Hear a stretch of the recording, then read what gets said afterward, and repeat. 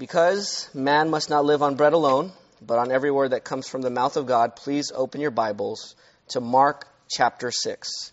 Mark chapter 6. We're going to start in verse 45. Mark 6:45. Well then, let me read to you the word of God from Mark chapter 6, beginning in verse 45, and we will end in verse 52.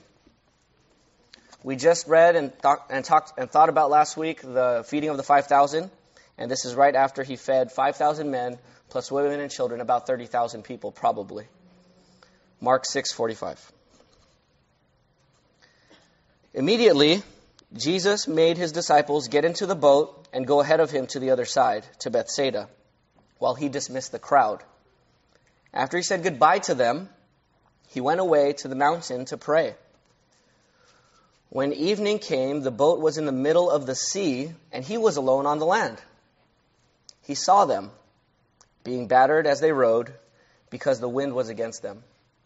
Around 3 a.m, he came toward them walking on the sea and wanted to pass by them.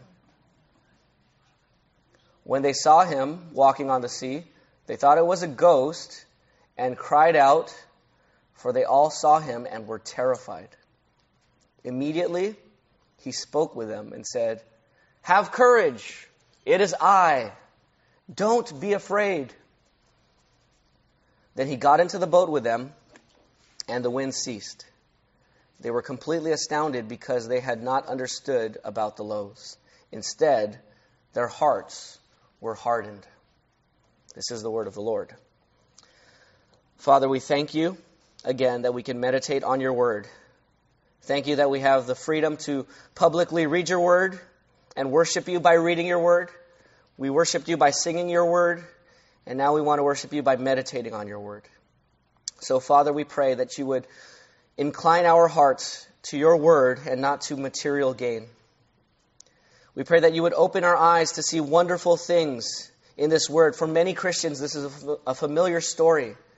For some Christians and many non-Christians, this is not a familiar story, but we do pray that you would open everyone's eyes here to see your glory in this text. We pray that you would unite our hearts to fear your name, guard us from distraction and the burdens and pressures on our lives that would seek to occupy our minds in this hour. We pray that you would satisfy us this morning with your steadfast love, your covenant love, that we would rejoice and be glad in you all of our days. None of this can happen, Father, apart from your Holy Spirit. So we ask for him now to have his way amongst us and soften our hearts, we pray. In Jesus' name, amen. All of us have struggles and pressures.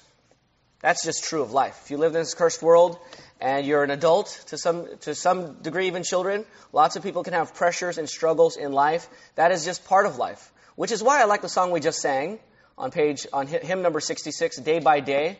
I like what it talks about. I like the sound of the hymn.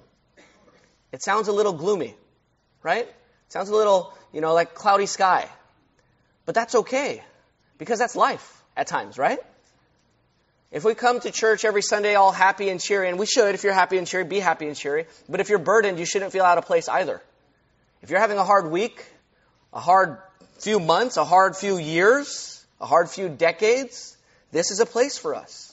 Christians gather to rejoice with those who rejoice and weep with those who weep, right? We bear each other's burdens. And that's what the song is talking about. Day by day, and with each passing moment, strength I find to meet my trials here. Trusting in my Father's wise bestowment, I have no cause for worry or for fear. The disciples could have sang this song while they were on the boat, because this is so fitting for what they were going through at 3 a.m. as they were in the middle of the sea. So everyone has trials and struggles. And if you don't right now in your life, praise the Lord for that. Enjoy the break, right? Because it's coming again. They'll be back soon enough. Now, your struggle or pain might be physical pain due to health or medical issues. The pain might be emotional due to heartbreak and disappointment. It may be spiritual pain because you read your Bible every day, you pray, you go to church, and yet you still can't defeat certain temptations that keep recurring on your soul, and you feel weak, and you feel like you're not progressing at all. in your Christian life? So maybe it's spiritual pain and discouragement. Maybe it's relational pain and struggle with a family member or a friend, or both. Maybe it's an issue at the workplace. A tough situation with a coworker or a boss. Maybe an ethical situation where you're tempted to compromise, and the pressure is to compromise and sin against God just to do what everyone else does at work and maintain the status quo. And there's pressure there. There's pain. There's trial. Here's the main idea from our text this morning. Jesus cares for his people in their struggles. Jesus cares for his people in their pain. We learned last week that Jesus cares for his people in their needs. They were hungry, and they were like sheep without a shepherd, and so he started to teach them and shepherd them. They had a spiritual need, so he taught them. They had a physical need, so he fed them. Jesus always meets our needs according to how he defines our needs, which is our true need, and sometimes what we think we need, we just merely want. So here's a story today. We just read it. Let me recap it for you. Jesus just feeds 30,000 plus people. He sends his disciples into a boat into the sea. The crowd can't follow them into the sea, right? They need their own boats. They don't have their own boats. He sent 30,000 people, or he sends his disciples away. Then he sends the crowds away, the 30,000 people. He sends them away as they wanted to make him king because he fed them. I don't want to be your king in this way, the way you understand the kingdom. You guys need to go home. I fed you.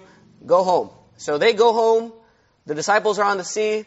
Jesus is by himself. He goes up to the mountain to pray by himself, spends a few hours talking to God, hearing from God, spending time with God. And then he comes down and he sees his disciples on the sea, in the middle of the sea, which is a really huge lake. He sees them there, and they're struggling. They're trying to row, and it's 3 a.m, the fourth watch of night, between 3 a.m. to 6 a.m. It's still pitch dark. There is no electricity. There are no street lights out there. You just got the moonlight, if it's even out, and the stars, which would be beautiful without street lights. But at the same time, if there's a wind, there's probably clouds. So you probably don't even have that light. And so there you are, in almost pitch dark, rowing against the weather and cold wind. And that's not a fun place to be. It's a scary place to be.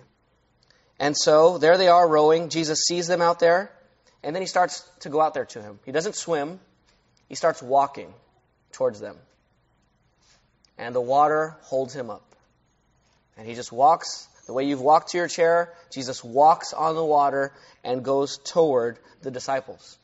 They're on the boat and they see him. So what do?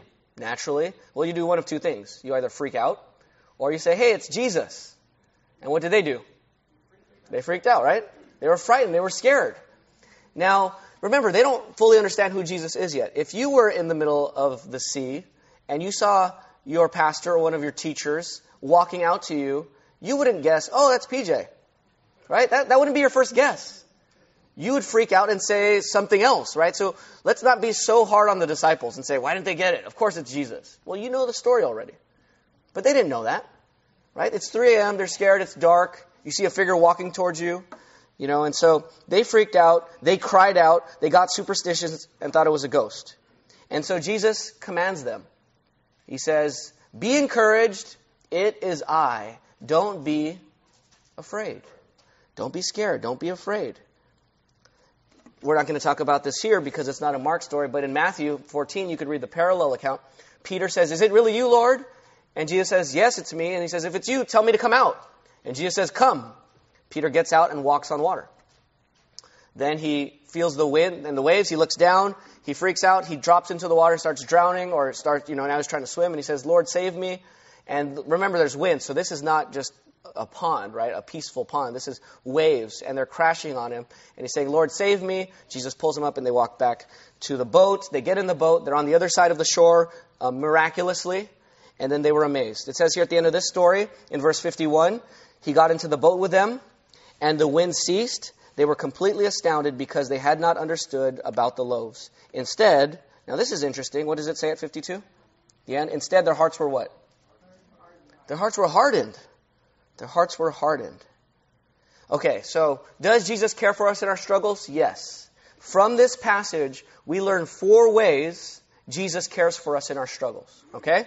So if you're going through a struggle right now, here are 4 ways Jesus cares for you. If you're not in a struggle right now, just tuck this away into your heart and mind, and maybe you could draw on this when your next struggle comes. Number 1, in verse 45. Go back to verse 45. Look at it. What does he do in verse 45? Immediately he made the disciples do what? Get into the boat and what? And go ahead of him to the other side. In other words, he sent his disciples away. Or we could say this: Jesus cares by sending his disciples into the struggle. It's a little strange. God sends them into the struggle. Is that like God, to send people into struggle?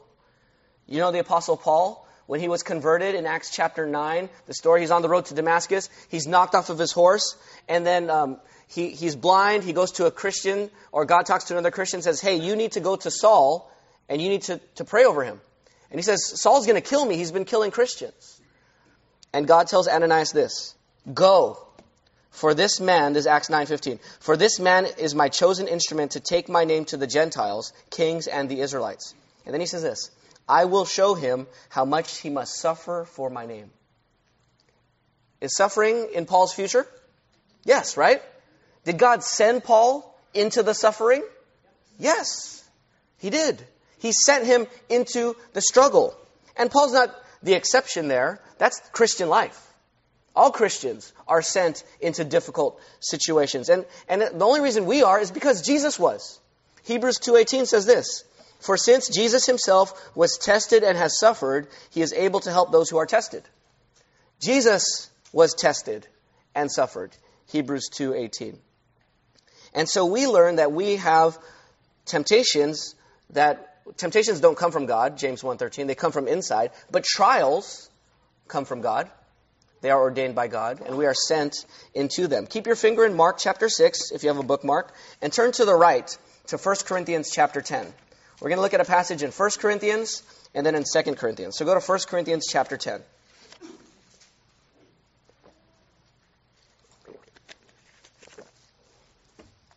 First Corinthians 10:13. It says this. And if you can't find it, don't worry, just listen. Faith comes by hearing. No temptation, it says, 1 Corinthians 10:13, no temptation has overtaken you except what is common to man or to humanity. In other words, all humans go through temptations.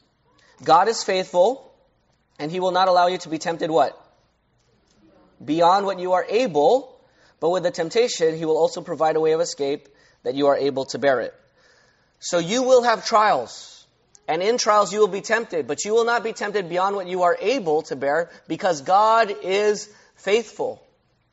In other words, every temptation you have to sin is limited by God and not too much for you. Now from that, we might get this mistaken Christian slogan that I am guilty of and just learned this week that I need to stop using it, which is, God won't give you more than you can handle. Have you ever said that before? I've said that many times. Imagine that. You're with another brother or sister in Christ. Their spouse of 45 years dies. You come and you pat them on the back and you say, God won't give you anything more than you can handle. Is that encouraging in that moment? No, right? That's not what you say in that type of moment. Now it says here that the temptation to sin won't be beyond what you can handle. But turn to 2 Corinthians. If you're in 1 Corinthians, just go a few pages to the right. I learned this week from the Gospel Coalition website. I think the pastor's name is Mitch. I don't remember his last name. He's in Kentucky, but he wrote an article on this, and I just thought it was so insightful. 2 Corinthians chapter 1, verse 8 and 9 say this. This is Paul now talking about his suffering. For we don't want you to be unaware, brothers, of our affliction. Affliction, pain, trial. I don't want you to be unaware of our affliction that took place in Asia. We were completely what? Burdened. Overwhelmed, mine says. Overwhelmed beyond what?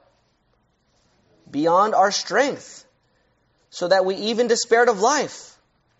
Indeed, we personally had a death sentence within ourselves, so that we would not trust in ourselves, but in God who raises the dead. Was Paul overwhelmed? Yes. Was he burdened? Yes. Was the trial overwhelming and too much for him? Yes, it was beyond his strength. Trials can be and will be at times beyond your strength. And yet, Jesus sends them into the trial.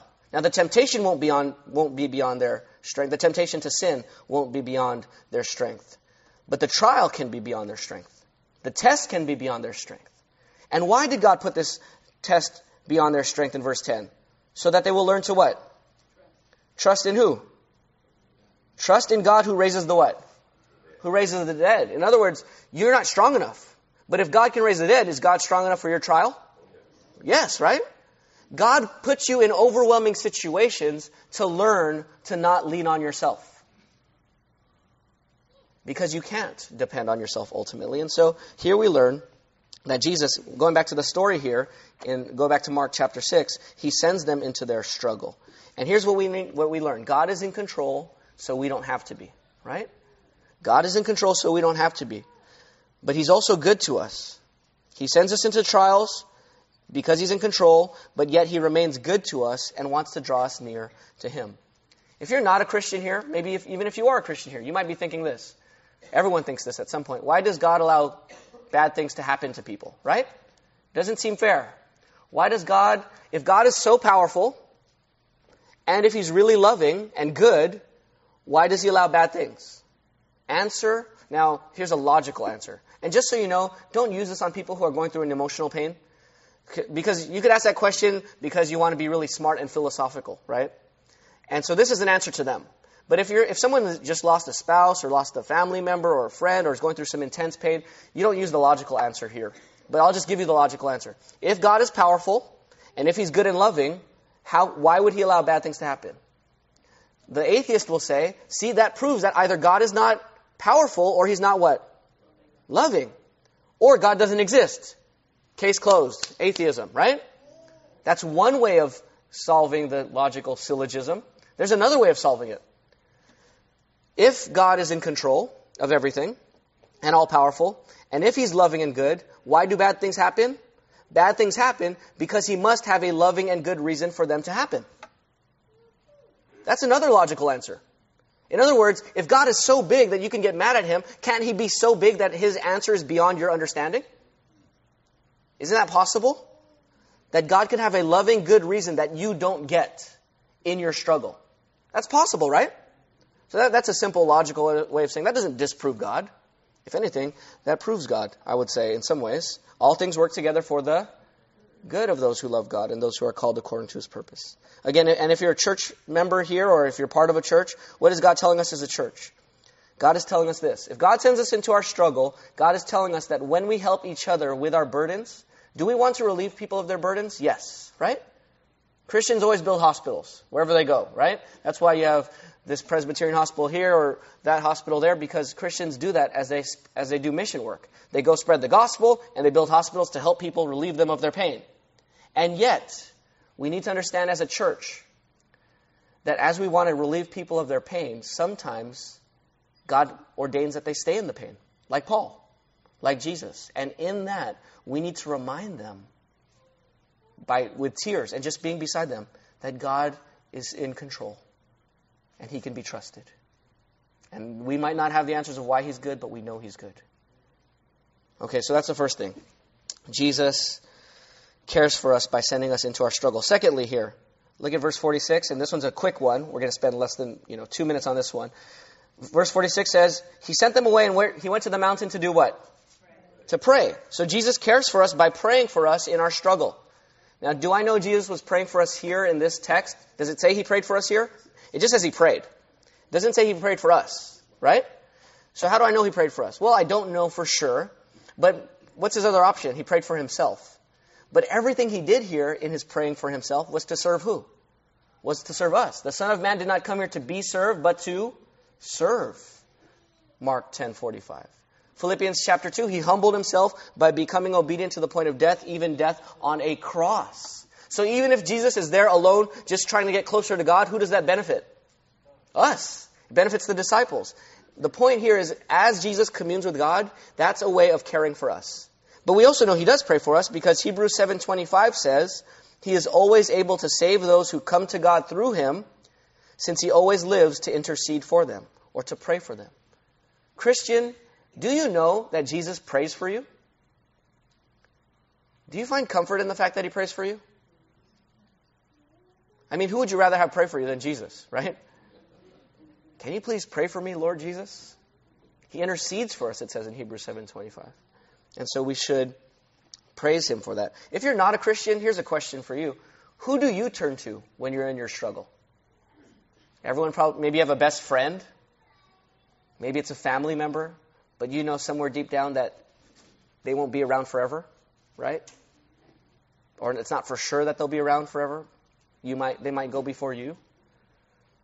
I just want to encourage you, if you're not a Christian, that God is a much more stable person to go to in your trials. More stable than anyone else. And for the church, what should we do? Now, I read to you 2 Corinthians 1:8-9 about this trial that Paul had that was beyond his strength. Listen to verses 10 and 11 of 2 Corinthians 1. Just listen to it. It says this. Paul says, God has delivered us from such a terrible death, and he will deliver us. We have put our hope in him that he will deliver us again. And then he says this in verse 11. While you, church at Corinth, while you, church, join in helping us by your prayers. How did they help Paul in his affliction? By their what? Prayers. And then he says, then many will give thanks on our behalf for the gift that came to us through the prayers of many. How did the gifts come to them? Through the what? Through the prayers of many. So what's another application here for us? To pray for each other. Pray for one another. Pray for the members of this church by name. There's a list there in the back of the church. You can grab one of them. They're right there. Monday through Sunday, there's a list of maybe 8 to 10 members. And then there's regular attenders here as well. Pray for one another. James 5:16 says, confess your sins to one another and pray for one another. So pray for each other. Because you know what? If you pray for each other, you know who moved you to pray? Jesus did. And that's Jesus working in our church. And when we pray for each other, he answers our prayer. And notice they prayed for Paul, even though Paul's not part of their church too. So you can pray for other people and other Christians and other churches as well. Because God answers through prayers. Now, if you're a Christian, but you're not a member of a church, or you haven't joined yourself to a church, I want to encourage you with something. Wouldn't you be happy if you're part of a church where they were praying for you regularly? I just want to encourage Christians who haven't joined a church. It's a blessing to be part of a church family. When they're committed to praying for you, and you're committed to praying for them. And so I just want to encourage you, if you're not part of a church, to join a church. Where Christians will pray for you and obey James 5:16 on your behalf. And not just when you're in medical need, but we'll pray for you regularly. Okay, that's the second thing. Jesus cares for us by praying for us. Thirdly, Jesus cares for us by meeting us in our struggle. Now here's the main one. Okay, this is the main point, or the main way he cares for us in this text. He meets us in our struggle. So let's go back to the story. Go to verse 47. It says, when evening came, the boat was in the middle of the sea, and he was alone on the land. He saw them being battered as they rowed, because the wind was against them. And around 3 a.m, he came toward them, walking on the sea, and he wanted to pass by them. When they saw him walking on the sea, they thought it was a ghost, and they cried out, for they all saw him and were what? Troubled, terrified. Now, what were they scared of? That's the question I want to know. What were they scared of? They're fishermen. They've been at the sea for many years, right? That's their job. And you have at least 4 fishermen of the 12 disciples there on the boat with you. They shouldn't be scared. They've been in the sea in the middle of the night. They've faced wind and storms. And this doesn't seem to be as strong of a storm as the one in Mark chapter 4, where Jesus said, where he was sleeping. Remember that story? He was sleeping and he said, peace, be still. It doesn't seem to be like that. But what were they scared of? Here's what I think they were scared of. They were scared of a ghost. Well, it says that they were scared of a ghost, right? In verse 49, when they saw him walking on sea, they thought he was a ghost. So they were scared of a ghost, and maybe I want to say they thought they were going to die, right? If they're terrified here, maybe they thought they were going to die, and here's where it gets convicting for them. Maybe they thought they were going to die and they were going to miss out on the kingdom. Why did Jesus come? To bring the what? To bring the kingdom, right? What was Jesus' message that they were preaching? Repent and believe in the good news. The kingdom of heaven has come near. And there you are on the sea. You're one of Jesus' 12 main men. You're ready to ride up on his coattails into political and social glory, and now you think you're going to die in the sea. And so they forgot their message. They thought that they were going to die there when Jesus told them, you're going to be with me in my kingdom. And so they were scared. And how did Jesus care for them while they were scared? He's walking to them. They're terrified in verse 50. How does Jesus respond in verse 50? When they're terrified, what does he do? What's his response in verse 50? He speaks, he shares to them. He speaks to them, right? Immediately, he speaks to them and says, have courage, it is I, don't be afraid. He speaks to them. Words. Words can terrify you, and words can comfort you, depending on who they come from, right? I've used this analogy here many times, but words can completely change your disposition. You get a call in the middle of the night from a friend, and they're panicking, and they say words, you're freaking out already, right? Because you're already imagining what could be on the other line. What's the news that's about to come through the phone? And all that changed for you was words. You just heard some words, and now all of a sudden your whole heart has changed, right? Words can discourage you. Words can tear you down. Words can freak you out and scare you. And words can encourage you. Words can give you hope. Words can give you strength. And here Jesus says, have courage. It is I. Don't be afraid. Now, how does Jesus care for them here? There's a strange phrase here. I don't know if you noticed it in verse 48. When he was walking toward them, it says, what did Jesus want to do in verse 48? What did Jesus want to do?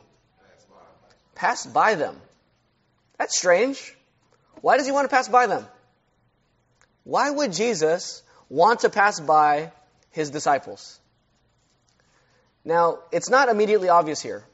And to be honest, I wouldn't have known it myself if I was just sitting out listening to a sermon. So I'm not going to hold you in suspense any longer as I studied it and thought through it. And, this word pass by is used in the Old Testament. This Greek word in the Greek translation of the Old Testament, it's used the same exact word in two very prominent places. Can you think of anyone passing by in the Old Testament? A famous Old Testament story of someone passing by someone else. God with who? God with Moses.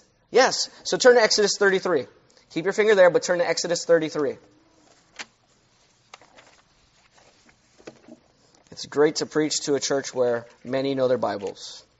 It's also great for people who don't know their Bibles and are learning for the first time too. So don't be discouraged if you didn't know that. Exodus 33. Exodus 33, it's the second book of your Bible. Genesis, then Exodus. Exodus 33:18. So here's Moses talking to God, and he says to him in verse 18, here's his prayer request. He says, please show me your what? Show me your glory. What does God say in verse 19? He said to them, I will cause all my goodness to pass by you.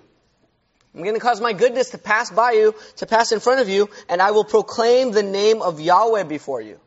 What does Yahweh mean? The great I am, right? I will pass by you, and I will proclaim the name of Yahweh before you. I will be gracious to whom I will be gracious, and I will have compassion on whom I have compassion. Then go to Exodus 34, just the next chapter over, verses 5 through 7. You have the actual, God said he's going to pass by, and now he actually does it in verse 5. The Lord comes down to Moses on the cloud. So there's God coming down on a cloud. He stood with Moses there. Imagine standing with God on a mountain, right? In a cloud. And what does God do? He proclaimed the name of Yahweh. Verse 6. Then the Lord did what? Verse 6. The Lord did what? Passed in front. It's the same Greek word there. Passed by them. Passed in front of him. And proclaimed Yahweh, Yahweh. The name of God. The covenant name of God. The great I am. The God of Abraham, Isaac, and Jacob. And what is this God like according to verse 6 and 7? Yahweh, Yahweh. A God compassionate and gracious. Slow to anger. And rich in faithful love and truth. Do you love this God? Maintaining faithful love to 1,000 generations, forgiving wrongdoing, rebellion, and sin. But he will not leave the guilty unpunished, bringing the consequences of the father's wrongdoing on the children and the grandchildren to the third and fourth generation. Here's God passing in front, declaring his name, that he is a God who is gracious, compassionate, and forgives sin, transgression, and iniquity. Amen? Praise God that we have a God who forgives sin. But it also says that God doesn't only forgive sin, He also punishes sin. What does it end with?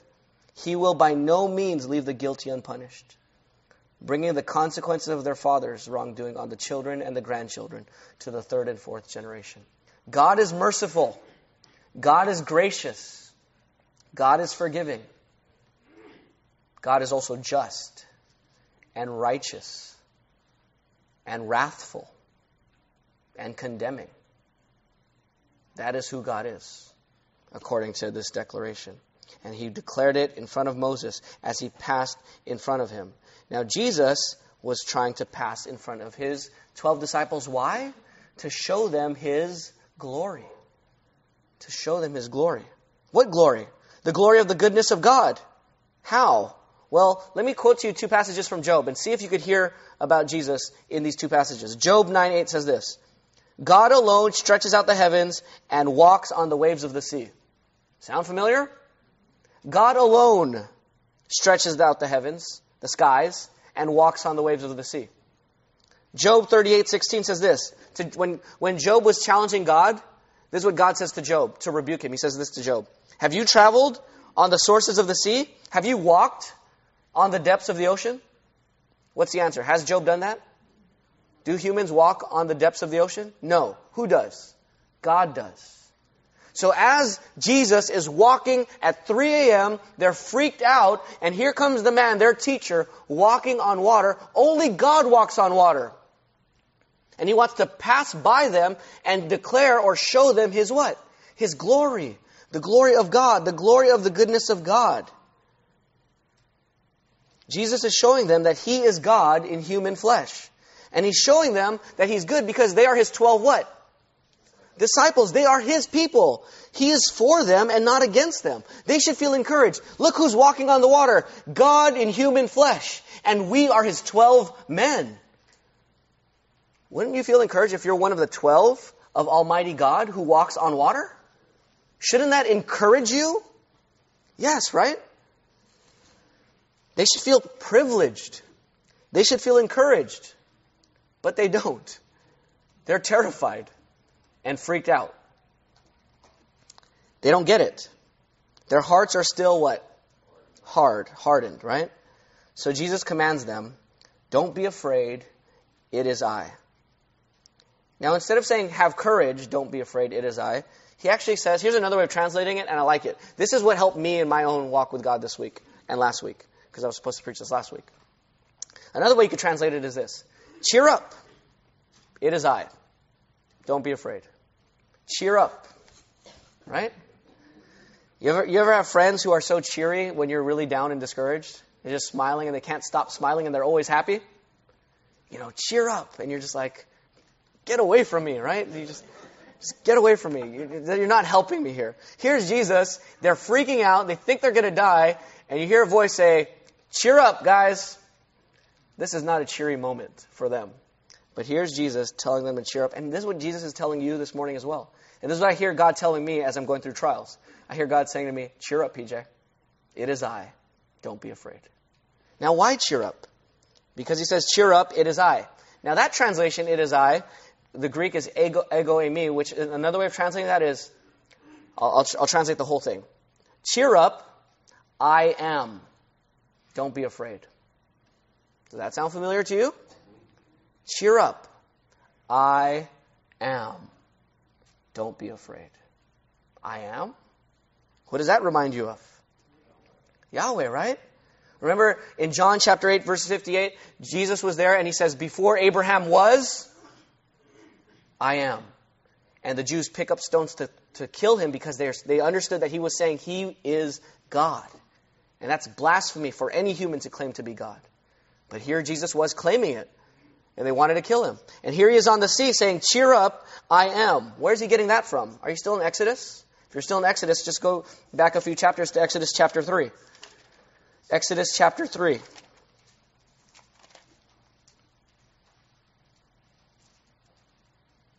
Exodus chapter 3.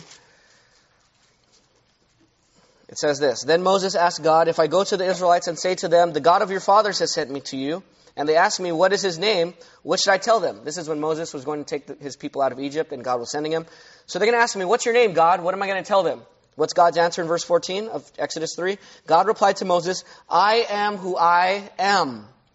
This is what you are to say to the Israelites. I am has sent me to you. God also said to Moses, say this to the Israelites, Yahweh, the God of your fathers, the God of Abraham, the God of Isaac, and the God of Jacob has sent me to you. This is my name forever. This is how I am to be remembered in every generation. So do you see it here? Why should they not be afraid on the sea? Because here is Jesus passing by them to proclaim his name. And he still gets to proclaim his name. Cheer up, I am. Don't be afraid. I am the covenant God who came to fulfill the promises to Abraham, Isaac, and Jacob. I promised that I would give you a people. I promised that I would give you a land. And I promised that you will be a blessing. You will be blessed. And even though you deserve the curse for your sins, you will be blessed forever and ever and ever. And we know that in Revelation 21 and 22, in the new heavens and the new earth. In the new Jerusalem, we will be blessed forever and ever and ever, even though we deserve the curse for our sins. Why? Because Jesus is the great I am who comes to fulfill that covenant promise. Do you understand? I know you Christians understand, but let me remind you. Do you remember that you were cursed for your sins? Do you know that? The wages of sin is death, eternal death. You are cursed. And yet here's Jesus coming to you in the middle of your trial and saying, cheer up. I am. Don't be afraid. I know you deserve the curse. You deserve to drown in the sea.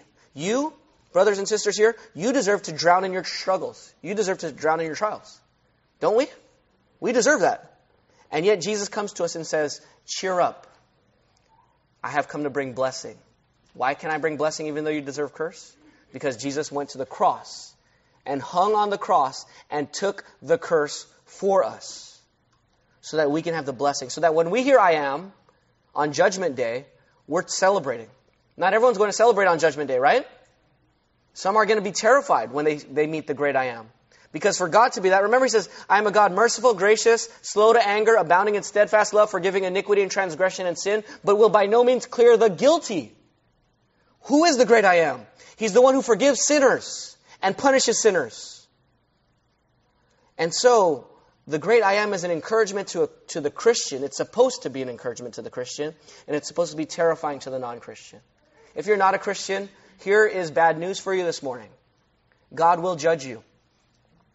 God will judge you for every sin you've ever committed. He'll judge Christians too. Just so you know, non-Christians, if you're like, well, just us? No. He'll judge everyone. But I'm telling you as a non-Christian, God will judge you for everything you've ever done. All your good and all your bad. And the Bible says that even if you commit one sin, you deserve hell. Are you going to be able to stand?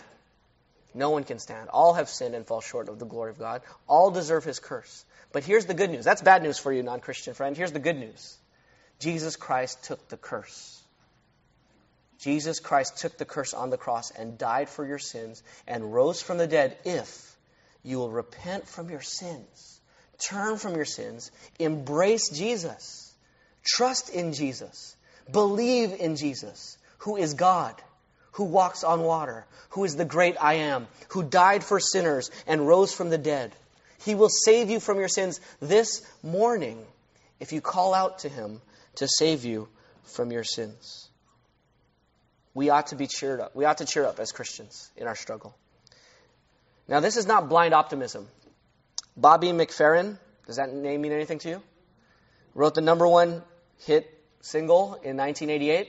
You know what the name of that song is? Don't worry, be happy. Right. Let me quote the great theologian, Bobby McFerrin. Ain't got no place to lay your head. Somebody came to take your bed. Don't worry, be happy. The landlord say your rent is late. He may have to litigate. Don't worry, be happy. Here I give you my phone number. When you worry, call me. I make you happy. Don't worry, be happy. Ain't got no cash, ain't got no style, ain't got no girl to make you smile. But don't worry, be happy. Because when you worry, your face will frown. And that will bring everybody down. So don't worry, be happy. He says later on, put a smile on your face. Don't bring everybody down like this. Don't worry, it will soon pass. Whatever it is, don't worry, be happy. Now that song is not helpful. It's not helpful. I should have quoted, the more popular or the more current song, Pharrell's song, Happy. Because I'm happy. And the same effect with both songs. They're very cheery, right? They make you feel happy. Problem is, there's no substance behind it. My rent is late. You're telling me, don't worry, be happy. Okay, but I still got to pay rent. Right? The song doesn't pay my rent. It doesn't. The song might make me feel happy, but it doesn't give me any real happiness. It doesn't solve the problem. And here, Jesus is not giving that don't worry, be happy speech. He's not singing a song like that. He's saying cheer up. Why? Just because you should cheer up? No, because I am. Because I'm God. And I'm your God and I'm here with you in your trial. I didn't stay on the shore. I came out to the sea to meet you in your struggle. To meet you in your pain. Brothers and sisters, this is the good news. In the middle of your pain, Jesus is. He's the great I am and He's there with you. He's there for you and not against you. So can you cheer up a little bit? Can you be encouraged that Jesus is there? The only way you won't be encouraged and you'll still remain frightened is if you are the way the disciples are. Which, look at verse 52 of Mark chapter 6. What was their problem? They were what? Their hearts were what? Hardened. The only way you will remain completely discouraged in your trial, with no praise, with no inkling of thanksgiving, with no encouragement at all, the only way you're going to do it is if your heart remains what? Hardened. Because Jesus is the great I am and He's for you. If that doesn't encourage you at all, then your heart is hardened. So that's the third point here, is that Jesus meets us in our struggle. And here's the last one. That was the main one. Here's the last one. Jesus cares for us by patiently shepherding our hard hearts in our struggle. He cares for us by patiently shepherding. Now, their hearts were hardened here. Now, what is a hard heart? In verse 52, what is a hard heart? Here's what R. Alan Cole says. Hardness of heart is that lack of spiritual perceptivity, that lack of readiness to learn, for which we are ultimately blameworthy ourselves. So it's when you can't spiritually understand. It's when you're not ready to learn. Now, why were they hardened? It says here they didn't understand the what? In verse 52. They had not understood about the loaves. Remember the story last week? How many did they feed? How many men? 5,000. Plus women and children. Remember how they had to distribute the food? Remember how long it probably took? Longer than it takes to read the passage? At least 30 minutes. How do you feed 30,000 people and you keep coming back to Jesus, you get more bread and more fish, and you keep running back and forth? That takes a long time. You would think if you were running back and forth for 1 hour distributing food, you would say that Jesus is special. Right? I mean, that has to be the conclusion. This guy is from another planet, in a sense. He is something else. And we are His men. What a blessing. That's what they should have thought. But they didn't.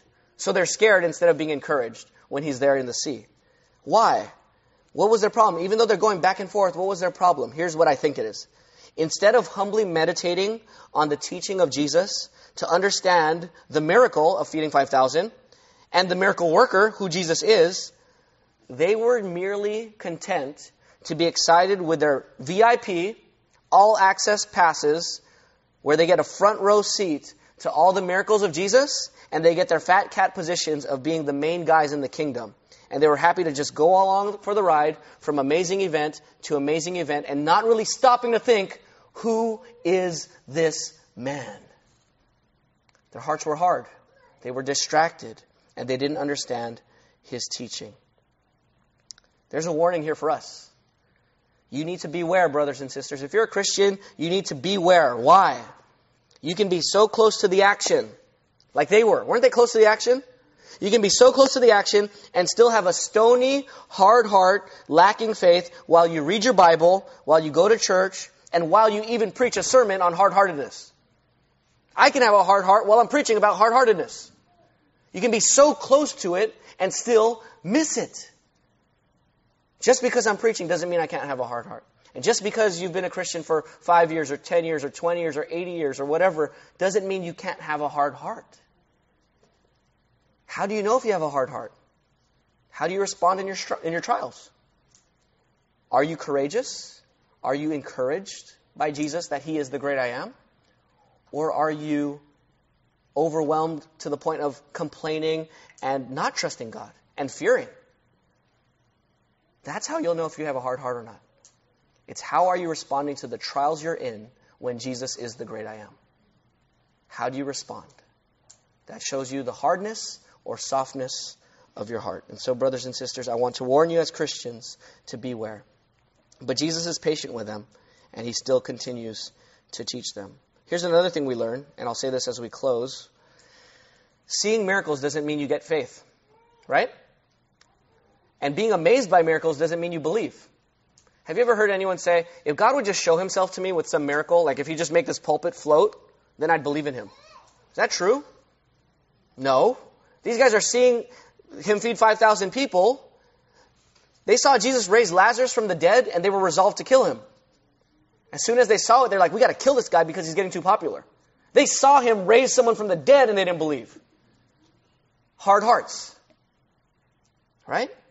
Being amazed and seeing miracles does not give you saving faith. Do you remember the story of Lazarus and the rich man while he's in Abraham's bosom and the rich man's in hell? And the rich man says to Abraham, please send Lazarus back from the dead to go tell my brothers so that they don't end up in hell with me. And what does Abraham say? In Luke 16, Abraham says this, they have Moses and the prophets. They got the Bible. And then what does the rich man say? No, Father Abraham. But if someone from the dead goes to them, then they'll repent. And what does Abraham say? In Luke 16:31, he told him, if they don't listen to Moses and the prophets, they will not be persuaded if someone rises from the dead. Seeing a miracle doesn't necessarily give you faith. Believing the word. Faith comes by what? Hearing, and hearing the word of Christ. Hearing the word with a soft heart, where you repent from your sins. You trust Jesus. You repent from your fear. You repent from your complaining. And you say, Lord Jesus, soften my heart. I want to know who you are. And as the great I am who stands beside me in my pain, help me to cheer up. Help me to cheer up in my pain because you are here. Well, they didn't understand God, but Jesus would spend at least another year with them, teaching them about who He was until they came to know Him. Do you understand that Jesus is God? Not just God in general, but the God in your specific trial and struggle. Do you know He's God of your pain right now? He's the God of your pain. And your pain is different than the person beside you, their pain. He's the God over your pain right now. Do you acknowledge and worship Him as God, Lord, and provider? Does your acknowledgement of Him as God in your trial, does that change the way you relate and interact with Him and with other people? Does it make you more humble? Does it make you more patient? Does it make you more loving? Does it make you bear the fruit of love, joy, peace, patience, kindness, goodness, faithfulness, gentleness, and self-control? Or is it the other list in Galatians 5?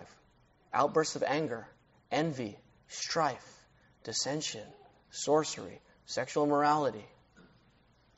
What do your trials produce in your life? Do you still not understand that He is the great I am? God is reminding us that He is with us. So cheer up, brothers and sisters. Jesus is Lord. Don't be afraid. Let's pray. Father, we thank You for Your word. That's what we need. In moments of fear, in moments of pain, in moments of struggle, we don't need the pain to go away necessarily. Not at least right now. We will need it to go away in the end when You come again. But we don't need the trial to leave right away. We need You. We need You, the great I am. So, Father, we thank You that You come to us in Your Son, Jesus Christ, and Your Holy Spirit lives in us. Help us to cheer up, Father. Soften our hearts. to know that you are the great I am, and you are for us and not against us, as we trust in Jesus and have turned from our sins again and again and again. And we pray for any of our non-Christian friends here that even this morning you would soften their hearts to trust in Jesus and turn from their sins. In Jesus' name we pray. Amen.